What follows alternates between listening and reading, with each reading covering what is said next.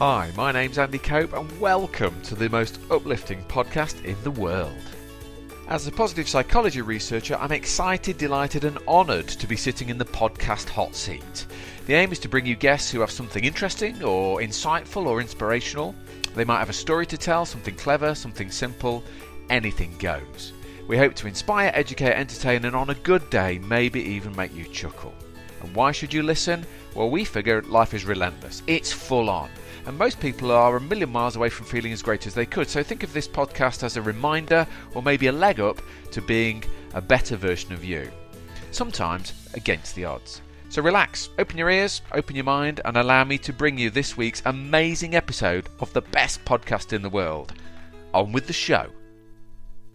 Okay, welcome again, folks, to another episode of the Art of Brill podcast. Before we get started, I'm always excited, aren't I? But, this one is epic. Can I just mention my new book? Look, I don't want to be in your face with it. The Little Book of Being Brilliant, brand new. And, is it just the same old thing, Andy? Are you just reading? No, it's not the same old thing. Oh my gosh, it's my best book ever, I would say. I do solemnly swear, I'm putting my hand on my heart, I do solemnly swear it is a fine read. If you want to know anything about happiness, well-being, positive psychology, resilience, and you want to have a bit of a laugh, then it's on cracking form. I did enjoy Shine. Shine written with Gav, that's proper funny, and it's got great content as well. But Little Book of Being Brill, and Gav's written the intro, and it is just the best introduction forward for a book ever. So please read the book, and then review it. If you like it, get 5 stars. I'll draw your attention to 5 stars. You have no idea, right, how much a 1-star review rips the happiness out of your soul. All right, so please buy it, and then I'll become fabulously rich. Please buy it, and then lots of lives will get transformed. That's what I should have said. So it's my best of 10 years down the line.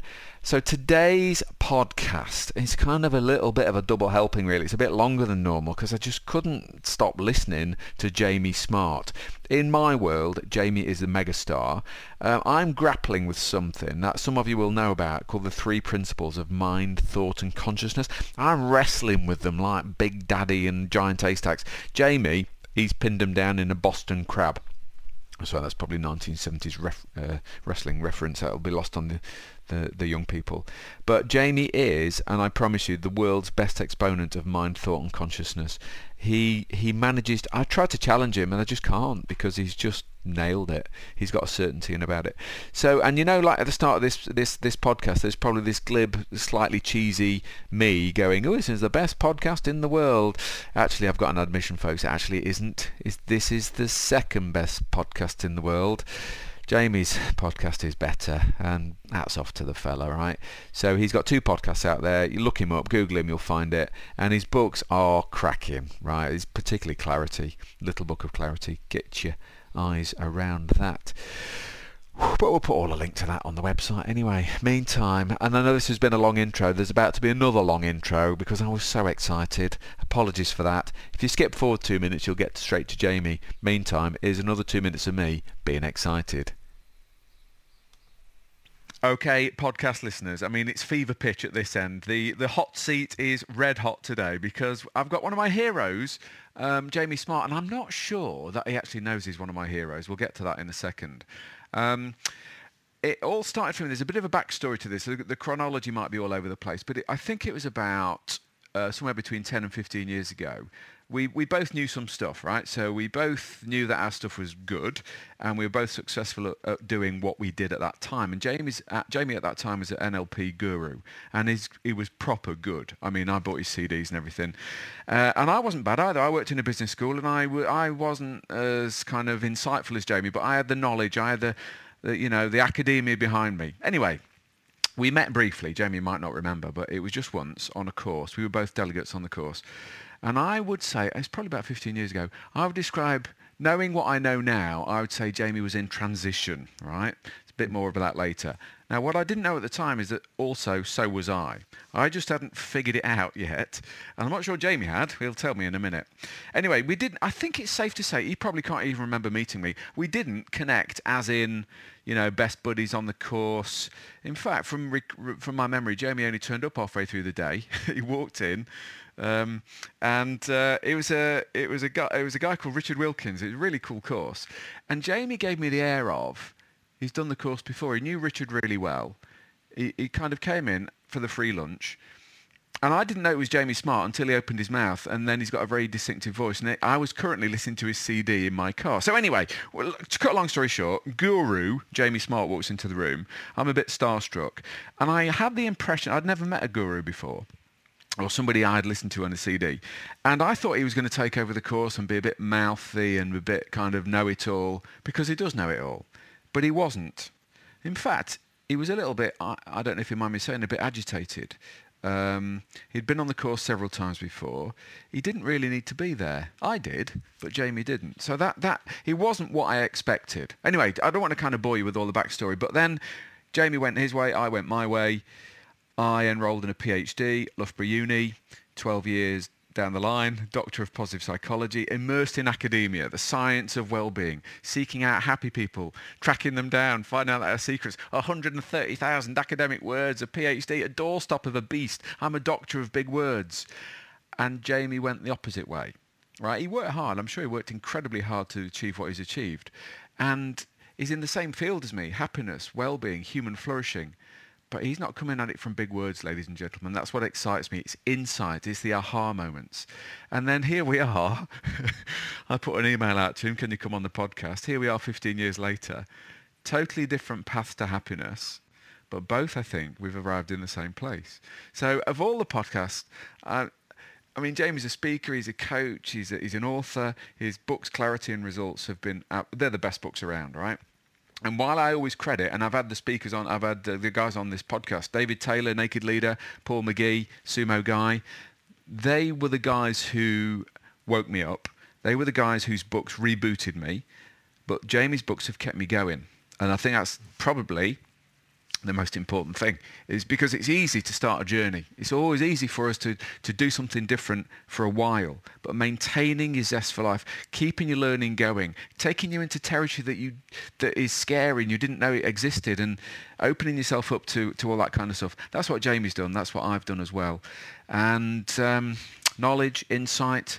So it is with much fanfare that I will conclude this longest introduction in the world, and trumpet blowing, and I will proudly introduce you to the one and only Jamie Smart. Dude, how are you? I'm good, and I love the intro, and I think I was too busy being agitated 15 years ago to connect with anyone, so apologies for... No. I don't know what state... Because I know I'm a religious listener of your podcasts, and I've read all your books, so I didn't know your history at the time, mate. I had no idea of the history, and I just knew you as an NLP guru.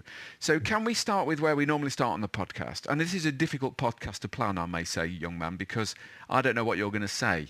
But can we go back to old Jamie, and then we'll come up to date with new Jamie. So tell me about let's go back to the NLP days, or even before if you want. Well, I'll jump in just before the NLP days because it's relevant. Because what I used to do before I got into any of this stuff is I used to be an IT project manager. So we would be doing big computer projects that involved organizational change. And I was stressed out of my mind. I thought there's something else I'm supposed to be doing, I think, but I don't know what it is. And I went on an NLP course. Now, before then, I'd been drinking alcoholically, and that had really deal with stress and what have you. That had really messed with me. So I'd stopped drinking and then got into spirituality and NLP and all this kind of stuff. And I went on a weekend NLP course back in 1998, and I saw basically the NLP trainer leading the group and spending 2 days, kind of the coolest training course I'd ever been on, because the previous training courses I'd been on had been like a practical approach to data management and that kind of thing. And I thought, I want to do that. I had an insight, was like, I would love to stand at the front of the room and work with people and sort of thing. I thought, I'd love to do that. Kind of weird. Like I wanted to do something that I didn't like doing. And And so I just got started, and I got very interested in NLP, and I thought it was the coolest thing since sliced bread, and I became fascinated with it and learned as much as I could. And that was, one of the beautiful things about life then and life now is I was exploring stuff that I'm fascinated with. And it's the fact that life seemed to get better as I explored it was a bonus, but it was really fascinating. So I was exploring NLP, teaching NLP, creating products and stuff, which you listened to, and I loved it. And Andy, if you'd asked me maybe in, 2005 or 2006, what are you going to be doing for the rest of your life? I would have said learning and teaching NLP, because it seemed like it was, I loved doing it. It was so cool. But at a certain point, I realized that I had this idea. Oh, I don't know. You ever come across a book called The 4-Hour Workweek? Vaguely, probably, yeah. Tim Ferriss, anyway. Yeah, Tim Ferriss. Yeah, sure, yeah. That's that sort of thing. He wrote The 4-Hour Workweek, and I read this book. I was like, that's what I need to do. It's basically get my business running on autopilot, go and have adventures, keep exploring, that sort of thing. So I started doing that and went on my first mini retirement. This is back in 2008, which was a 3-month ski holiday at Whistler in Canada. And 6 weeks in, I was miserable. And I'm like, what is wrong with this picture? I teach people all about fulfillment and well-being. I have a life beyond my wildest dreams. Externally, I was living in the circumstances of success, or what I'd defined as success. But Andy, I wasn't having the experience of success. I wasn't feeling successful. I wasn't feeling happy and connected. I wasn't feeling on purpose. I didn't have a sense of well-being. I was, off track. So I had to go back to the drawing board, and that's when things changed. Okay, now, because isn't it interesting that we spent 5 minutes talking about NLP, and this podcast is absolutely not about NLP. So was there a moment, mate? I'm not sure where the transition came from, because we're now into the realms of. I'll let you explain what you do. But should we go to Sid Banks, or where do we start with the next bit? The new Jamie. Well, so I guess the thing is, you'll know, transitions of this sort, they happen over a long time. So when I met you all those years ago, I was like you spotted, I was already in transition. I didn't necessarily know what was going on or what it was, but I'd actually had an insight, Andy. So this is when I was still teaching NLP. I'd had an insight, and all it was I got like a vision, if you like, a picture in my head of me sitting with a group of people in the sunshine in a beautiful location. And what I was teaching them was about peace of mind and happiness and security and well-being. And the feeling that came with it was just this incredible sense of peace and well-being. And I'm like, oh, that's amazing. But I wasn't experiencing it at the time. Like, it was almost like a beacon saying, that's the right direction. I was like, oh, well, great. I don't even know how to do that. I don't even know how to do that for myself, far less teach anyone else. And so I started exploring, and I hired a coach, and I started looking in the direction of what he was exploring, which was called the 3 principles. And it was being presented to me, Andy, as this is the truth. This is the truth of how the mind works and all that sort of stuff. And I was like, don't give me that. It's a belief system. It's a belief system and I at this point studied countless belief systems and methods and methodologies. But I was like, look, it's an interesting belief system. Just don't tell me it's true. So I'm exploring. And then what I noticed, I would be arguing with my coach constantly, but every once in a while, my head would just go so quiet inside, and I would kind of settle down. I was like, there's something to this. There's something to it. And I started reading books about it and stuff. And I had an insight. And the first insight I had really hit me. It was like, everything you've been looking for outside of you is already there within you. And I was like, whoa. And it's not like someone had told me that. I went from not knowing it to knowing it. I'm like, oh, I didn't know that. So I was like, that's interesting. So I started talking about it, and I had a group of my buddies around one night. And we kind of had a men's group that met up every couple of weeks. And I said, guys, would it be okay if I shared some of this stuff with you? And I started talking to them about what I'd been seeing. So I talked to them for half an hour about it. And then I put on a recording by Sid Banks, the guy you mentioned. Bit of backstory on Sid. He was a Scottish welder. And in the early 70s, not interested in any of the stuff you and I are interested in, Andy. In the early 70s, he had a sudden insight and saw just something deep about the truth of who we really are and how our experience is created.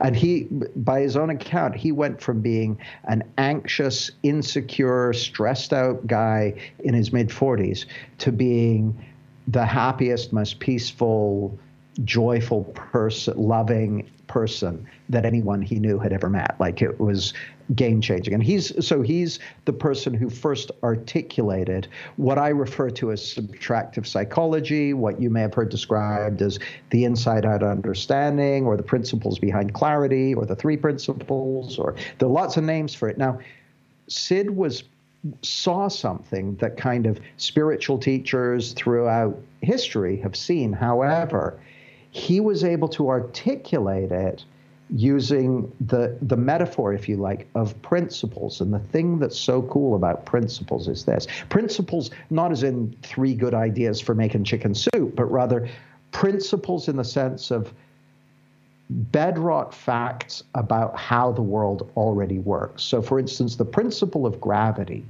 is a bedrock fact, is a pre-existing fact about life. Like, someone can say, wow, I don't agree with the principle of gravity. You're like, fill your boots. Do what you like.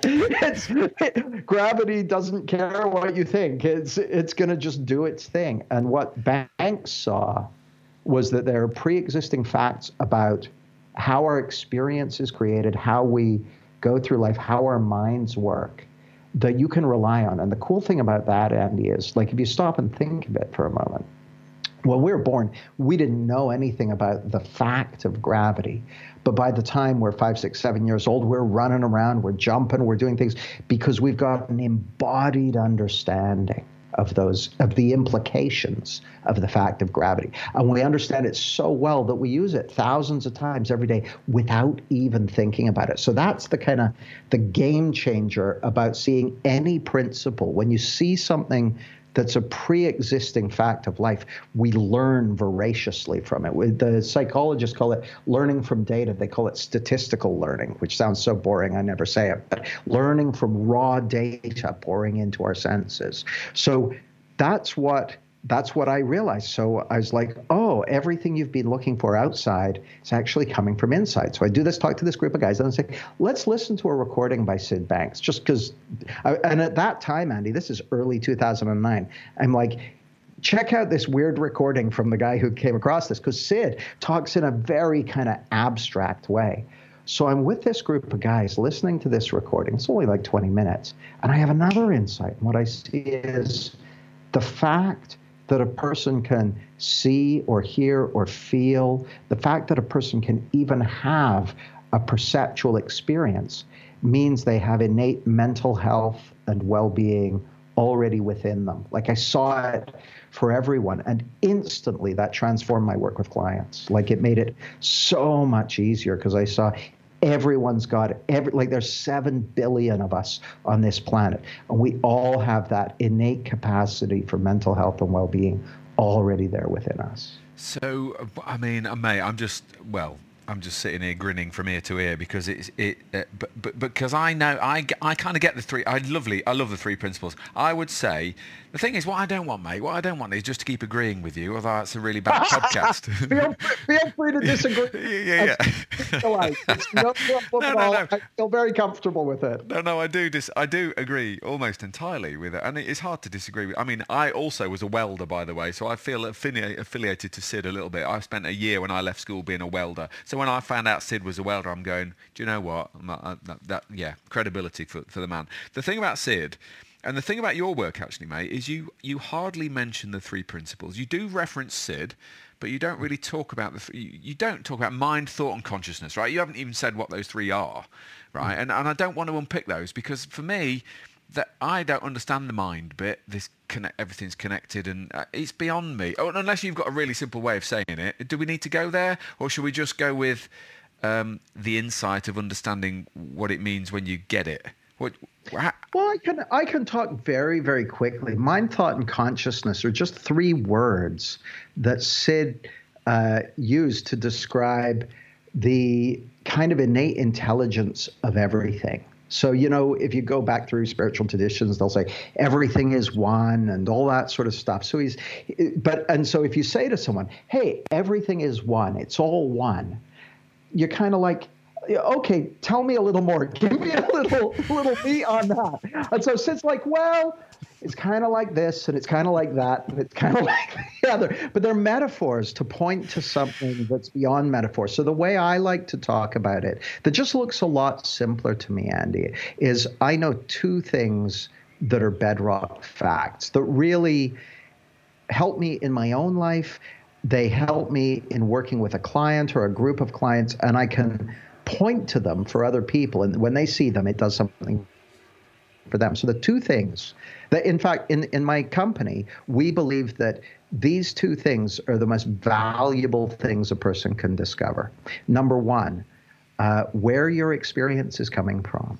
And now this, when I describe this, Andy, where your experience is coming from, it's going to square with everything you know about neuroscience. So as we sit here right now, we're living in the experience of what I'm going to call the principle of thought taking form in the moment. Now, what do I mean by that? Well, in 1850, a guy called Helmholtz, who's the grandfather of neuroscience, discovered that we don't experience reality directly, that data pours in through our senses, and then our mind goes, what's my best guess at what's out there that would explain that data? And then we create an internally generated perceptual reality, a 3D holographic experience that hopefully lines up fairly well with whatever the hell's out there. And sometimes it does and sometimes it doesn't. So for instance, if you're walking down the street, you've had this experience, you're walking down the street, you see your buddy down the road and you start waving at him. He gets a little closer, you realize it's not him, and you start like pretending to scratch your head or something so you can get away with it.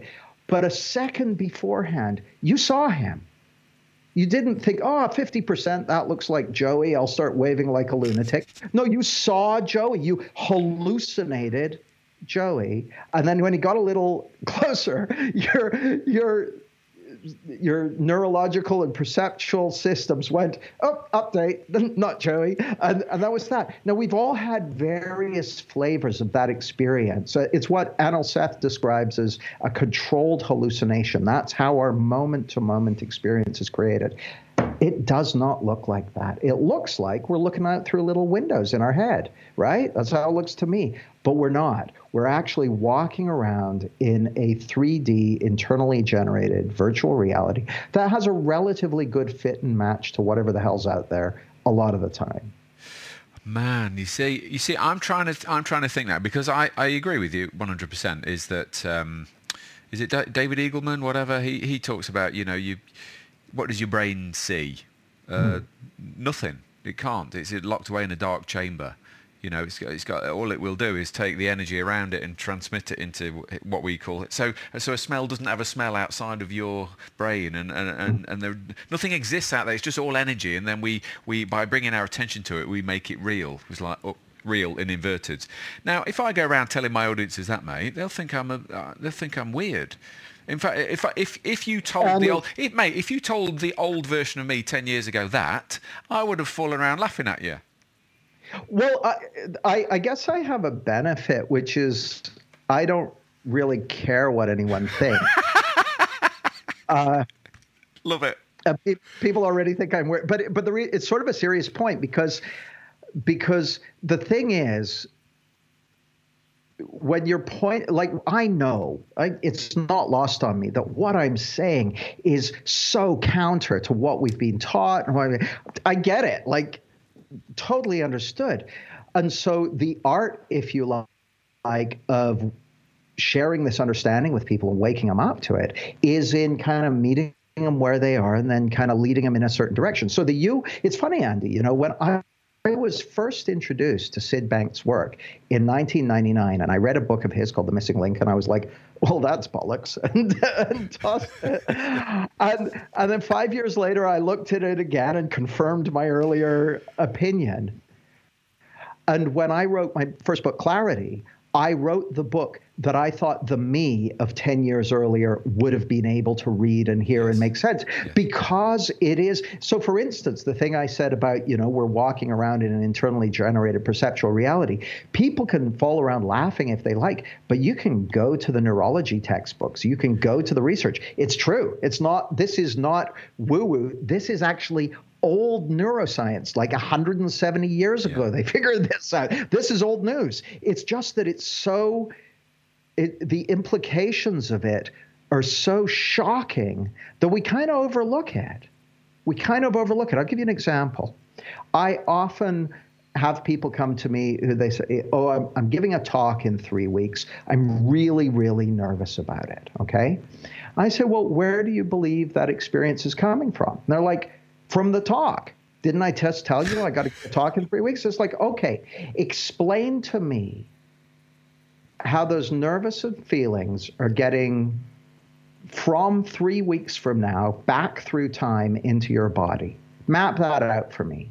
And they're like, I'm like, okay, who's the weird one? Me with here's my 170-year-old neurology explanation of what's going, or you living in a magic world where feelings can travel back through time from the future. You're weird, mate, not me. Checkmate. So mate, look, I love it. I mean, I know the answer to this, I think, but where therefore are their feelings coming from? Okay, so they are genuinely feeling nervous and edgy, aren't they? Absolutely. So let me give you a really simple metaphor for this. If you look at, you know how little kids get given teddy bears or blankets or that sort of thing, and the little kid, when they cuddle their teddy bear at bedtime, they feel a sense of comfort and security and well-being. And to that little kid, it genuinely seems like those feelings of comfort and security and well-being are coming from the teddy bear. But the teddy bear is full of stuffing. There's nothing coming from the teddy bear. 100% of the feelings are being generated from within. 0% are being generated from the teddy bear. It's all coming from within the child. None of it's coming from the teddy bear. But it looks to the kid like the teddy bear's got something to do with it. You take the teddy bear away, they freak out. It genuinely seems like the teddy bear is playing a really important part in it. Now, I'm not saying don't give child teddy bears. Like, it's great, it's fine. I'm just saying that trick of the mind, the belief that the feelings of comfort and security and well-being are coming from the bear, that's a trick of the mind. And so I'll explain that to audiences, Andy, and they'll be like, oh yeah, that makes sense. It's a trick of the mind. Say, okay, it's the same trick of the mind when you substitute adult teddy bears, like your bank balance or your physical health or your partner or that guy at the office who annoyed you, or how much pressure so-and-so's putting me under, or whatever it might be, or your future, or your past, or your terrible childhood, or Brexit, or whatever. Those are teddy bears. I'm not saying they're not important. I'm not saying you don't need to make good decisions about them. But the idea that you can feel anything other than what's arising from within is a trick of the mind. 100% trick of the mind. So everything anybody is ever feeling ever is coming from their thinking in the moment. Well, I wouldn't call it thinking, because that makes it sound like it's like ideas going through their head. I want to nuance it a little bit, Andy.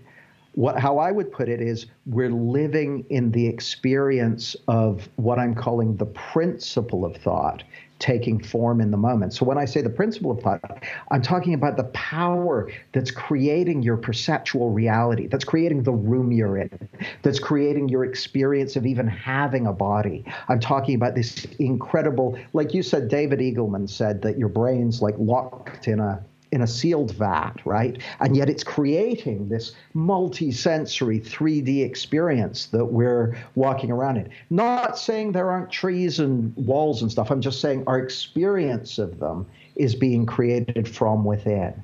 Well, that power to create a human experience is what I'm calling the power of thought. And the feeling that you have moment to moment, that's being created by the power of thought also.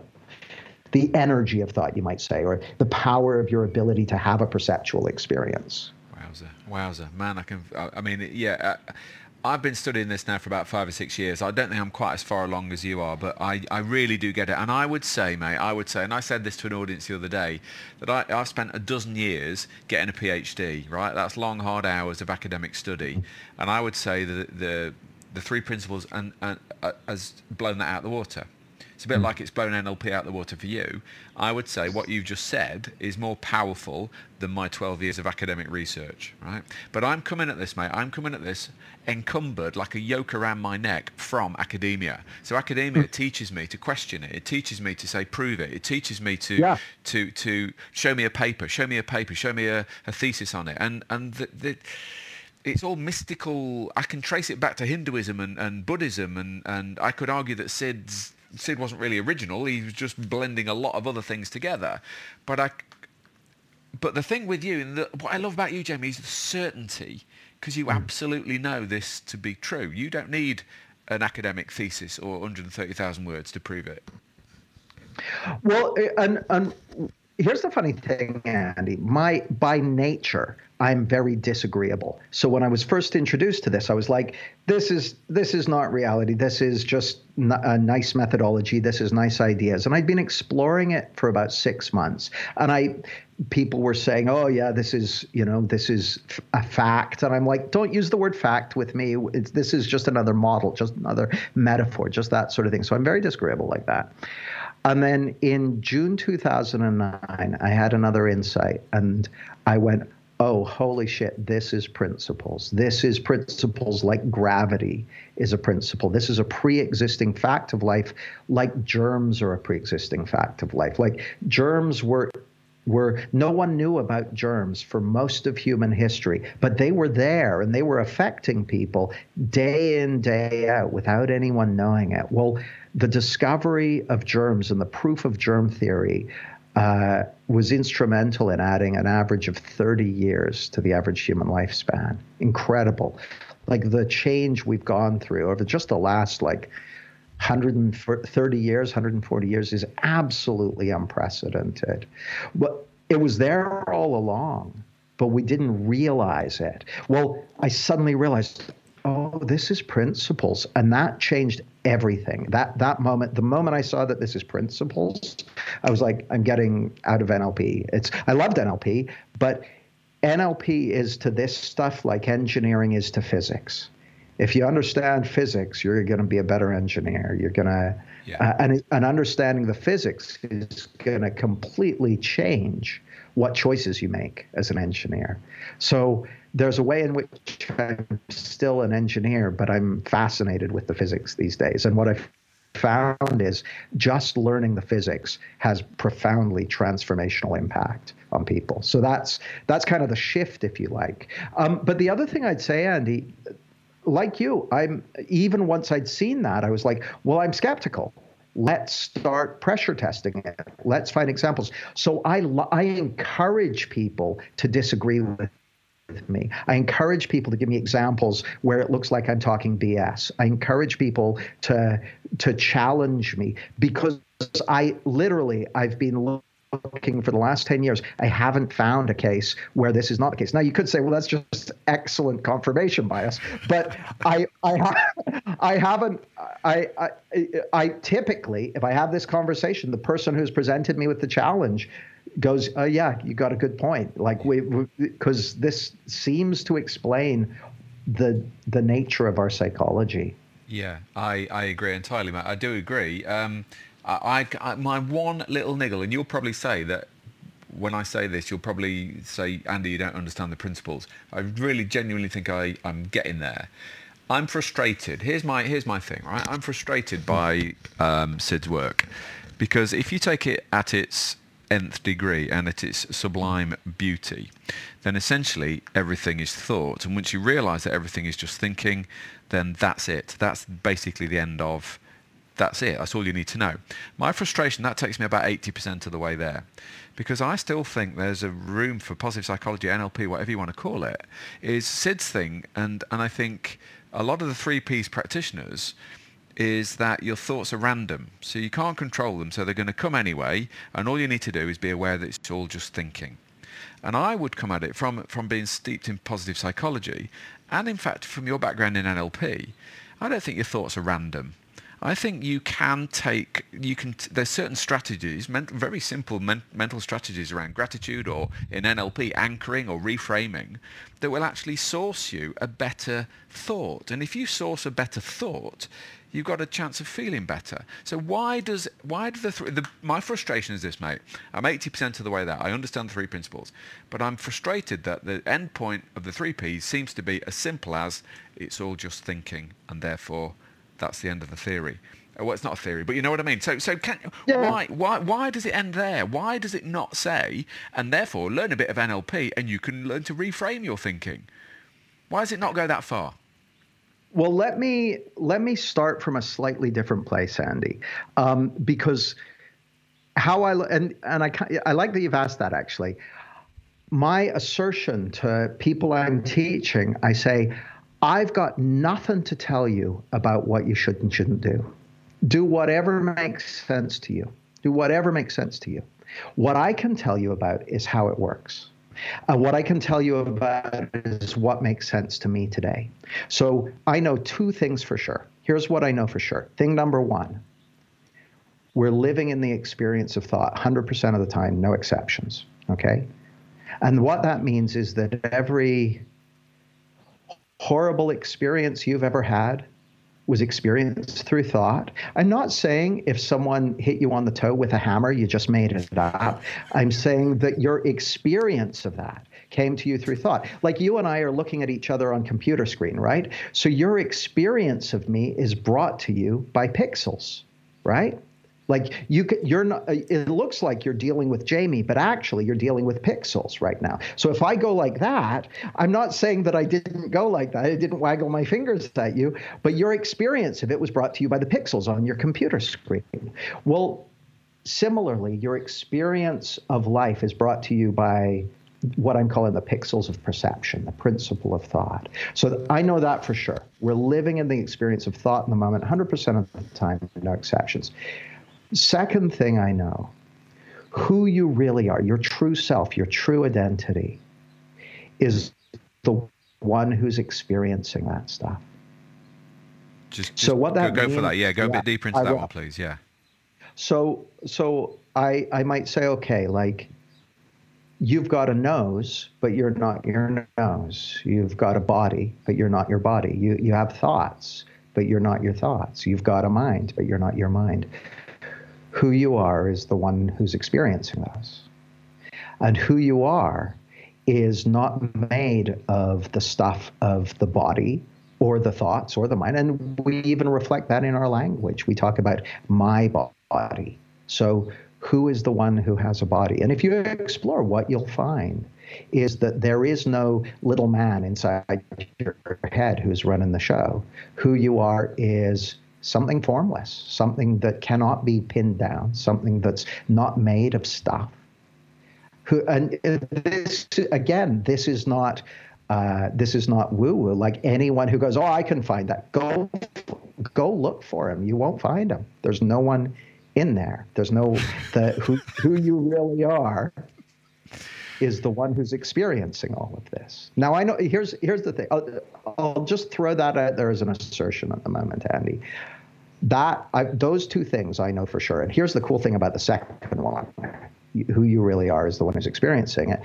Who you really are is the source of well-being, is the source of Brazil, is the source of insight and realization. That's your nature. Your nature is peace and love and connection. Your nature is creativity and truth and beauty. Like that's our nature. That's at the heart of being. And once you start to see that for yourself and in others, then it really clears the deck. So I know those two things for sure. When I sit down with a group or to coach someone, I just go in knowing those two things, and amazing transformations happen. Now, here's the interesting thing. When I first got to this understanding, I was like, well, why wouldn't I still do what you said? Why wouldn't I still reframe my thoughts? And people gave me all kinds of reasons why not to or whatever that didn't really make sense to me. So I just continued to do what makes sense to me until it doesn't make sense anymore. Now, it hasn't made sense to me. And I used to be in the reframing business, right? Like I was an NLP trainer. I was an NLP trainer. I would be reframing left, right, and center and trying to manage my thinking. But here's what I've discovered, Andy. The benefits of allowing your mind's self-correcting system to do what it's built to do vastly outweigh the benefits of managing that self-correcting system. So a great example of this is little kids. Like if you look at the moods of the average little kid, they're all over the place. They're all over the shop. But actually, if I was to, at random, choose a 5-year-old, a 15-year-old, and a 25-year-old, and a 35-year-old, which one would you guess is going to demonstrate the most robust mental health? Yeah, probably the tiny one will spring back to being happy quicker. That's for sure. They'll demonstrate that resilience. Now, what I'm going to suggest, Andy, is the reason they'll bounce back quicker is because that's built in. It's innate. And the thing that gets in the way of that is learning, conditioning, belief systems, all that sort of stuff. And what I find again and again and again is that as you start to see the truth of those two things I mentioned, as you start to see that for yourself, it becomes so much more irrelevant to try and manage and control your thinking. Okay. Yeah. That's what I found. But I just my codicil would be, do whatever makes sense to you. Do whatever makes. I've got nothing to say about what people should do, what people shouldn't do. I know two things about how we work, and that seems to just set things up great. I know, I love it, mate. I love the certainty of that, and I agree with the certainty of that. And yeah, I mean, I've got. Well, let me give you one, right? Because I was trying to. I've had an interview this morning with the Sunday Mirror, mate. That's what a big shot I am, right? So they're doing a piece on stress. Who's the guru now? They're doing a piece on stress in the Sunday Mirror this Sunday. So a reporter rings me up and fires a series of scenarios at me and wants a stress-busting tip for each one, right? The first one was, and I wanted to get some of the innate thinking in there, but I mean, it's the bloody Sunday Mirror, you know what I mean? It's not the Guardian, so I've got to be careful what I say. I don't want to come across as a dick any more than I actually am. So, and the first situation was, your inbox you're overwhelmed by your inbox. You've got too many emails to do, right? So and that's real, isn't it? That's my thing. I can't say to the Sunday Mirror, oh, it's just your innate thinking in the moment that's causing the stress. I'm going to show you something. Go on. I'm going to show you something. See the messages on my phone? You've got 287 unread messages. Unlistened to voicemails. Okay, and that's not stressing you out at all? Not in the slightest. If people need to get in touch with me urgently, they'll text me or something like that. I encourage people to send text messages to me. If they don't, then that I don't want to reward the behavior I don't want. I can't tell the Sunday Mirror that, can I? Well, so here's the thing. I don't know why my head's going here, but on the day I die, I will have a full inbox. I guarantee it. There will be countless unread emails. And there are people right now who have overflowing inboxes and they couldn't care less. And there are people right now who have 4 unread messages and they're freaking out. There's no causal connection between stress and number of unread emails. It's just not a thing. Well, you've nailed it. I don't know quite how I should have worded that one with the old Daily Mirror, but no, I mean, that's fantastic. So, no, you're right. So, the point is proven, really. It isn't really the emails, it's the way we're thinking about them, because you just held your phone up and you've got nearly 300 unlistened to voicemails, and you seem perfectly fine with that. So yeah, if I was bothered by it, I would probably do something about it. But okay, mate. Look, I mean, absolutely awesome. I've loved it. I think I better wrap it up. I think, the fact that emotions aren't real things is my thing. I'm onto it at the moment. And emotion is a feeling. It's a mental construct. So I always describe it as you can't put happiness in a wheelbarrow. You can't buy it from Sainsbury's. So it exists as a mental construct, and therefore there's only one place your happiness can ever come from. That is your thinking. So that's my way into positive psychology. But I do think I'm still hooked up on changing your thinking rather than just but and that's fine. I'm just trying to get my head around it, because you're fine with that as well. You're fine with all you're doing is explaining how it works. Yeah. And then what you do with that as a client, that's up to you. This is how it works. No doubt. This is how it works. And then if you want to fiddle around with your thinking, you can, but your point is you don't really need to. Well, the other thing, I'd go back to that 5-year-old, who's demonstrating kind of robust bouncing back and that sort of thing. I don't think that that's because 5-year-olds manage their thinking better. I think it's because they have not yet been sold on the belief in a world that works in a way that it doesn't actually work. The world, it genuinely seems to us like we live in an outside-in world. But if you stop and think about it, Andy, like as adults, we get given all these ideas of who we need to be in order to be successful. We live in a semantic environment where we're being bombarded by advertising messages telling us what shape we need to be and how successful we need to be and all that sort of stuff. Well, it takes a while for people to get conditioned by that stuff into believing that there's something wrong with them, that they're not okay, that there's something missing. But it's a crock of shit. I mean, if it was true that you need to manage your thinking to be happy and that sort of thing, then people who read personal development books would be the happiest people in the world, and little children would be really miserable until they learn how to read. But that doesn't seem to be the case. Mate, boo. We've got boo. back. It's out of the ballpark with that fella. I mean, I've enjoyed. The clock is ticking to 44 minutes. I've enjoyed every single minute of it. But those last 2 minutes, fella, 5-year-olds are not managing their thinking any better, and they're happy. Maybe it's because they're not managing their thinking. I mean, good gracious me, that's a whole new podcast coming up there. They're self-correcting, aren't they? They're doing exactly what you're talking about. Bloody hell. All right, mate. I mean, that's more than food for thought. That's a game-changing, life-changing proposition there. I'm gonna have to end it there, mate, because I know you're a busy man and I've got stuff to do. You look amazing, by the way. I think the audience needs to know you look amazing. I met you 15 years ago. You look better now than you. Seriously, you look seriously better now than you did 15 years ago. So whatever you're doing, you keep doing it. You're very kind to say so, mate. It's been an absolute pleasure. Thanks ever so much for giving me 45 minutes of your time. And I'll top and tail the podcast with lots of gushing praise. But I've really enjoyed it. Thanks ever so much, Jamie. Take care. Great to see you. Cheers, mate. And that, dear listener, is that. I hope you found it as interesting and as useful and as stimulating as I did. Congratulations, by the way, on making such a great choice of listening material. Please subscribe so you don't miss the next episode. Thank you for listening. Until next time, I wish you well. You've been listening to the Art of Brilliance podcast. Listen to and subscribe to all our podcasts at www.artofbrilliance.co.uk/podcasts.